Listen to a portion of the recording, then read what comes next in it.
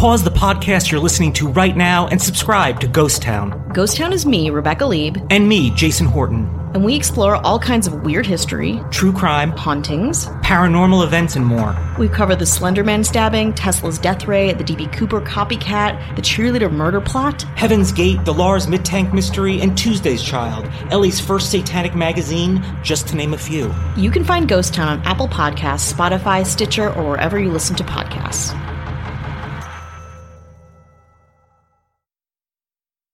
In 1587, a colony vanished. I'm Jason Horton, and this is Strange Year. The Middle Ages were a thing of the past in the 16th century. However, one of America's oldest unsolved mysteries was very present and made 1587 a strange year. The Lost Colony of Roanoke, August 1587.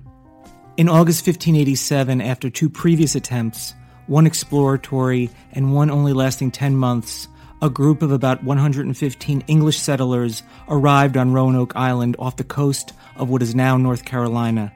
Later that year, John White, governor of the new colony, sailed back to England to get new supplies. But as he arrived, a major war broke out between England and Spain, and Queen Elizabeth I called on every available ship to fight the Spanish Armada.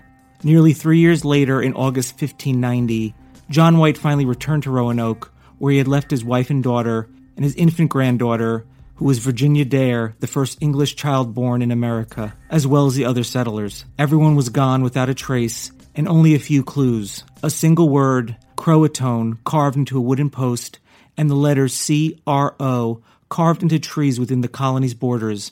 No one really knows what happened to the lost colony of Roanoke. The word Croatoan was the name of an island south of Roanoke that was home to a Native American tribe of the same name. Theories include the colonists were killed or abducted by Native Americans, or tried to sail back to England and got lost at sea, or they moved further inland and were absorbed by a friendly tribe. Governor John White was the first person to discover the colonists' disappearance, and he reported everything he saw in a letter. There were no bones like those that had been left behind in the 1585 colony. The houses had been taken down, not destroyed or burned. The Croatoan carving didn't indicate distress with the Maltese cross. Everything pointed to the settlers simply having picked up and left. In White's opinion, they moved 50 miles into the Maine, arguably meaning they moved inland into the forest of North Carolina. Another explanation is that the Roanoke settlers fell victim to the Spanish, whose settlement was just down the coast in Florida. It is certain that the Spanish in the West Indies were aware of the colonists' presence.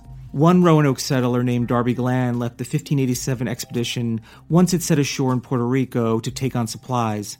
He later reported he told the Spanish officials the location of the Roanoke settlement.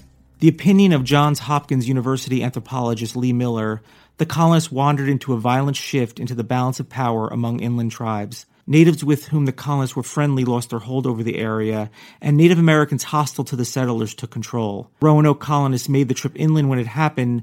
The men would have likely been killed and the women and children captured as slaves. The colonists would have then been traded along a route that spanned the U.S. coast from present-day Georgia to Virginia.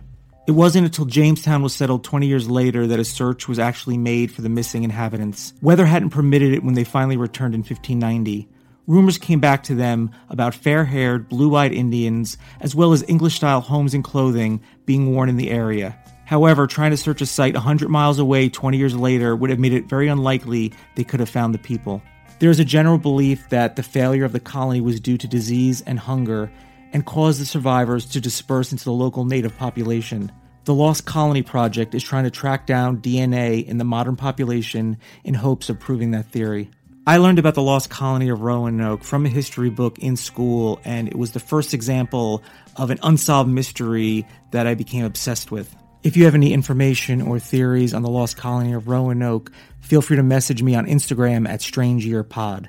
Please rate and review 5 stars wherever you're listening, and if you're a Spotify user, just search Strange Year Pod and you can follow the show from there. If you'd like to listen to another unsolved mystery, check out Ghost Town Podcast, episode 89, titled Flight 19. Thank you so much for listening. I'll be back next week for another episode of Strange Year.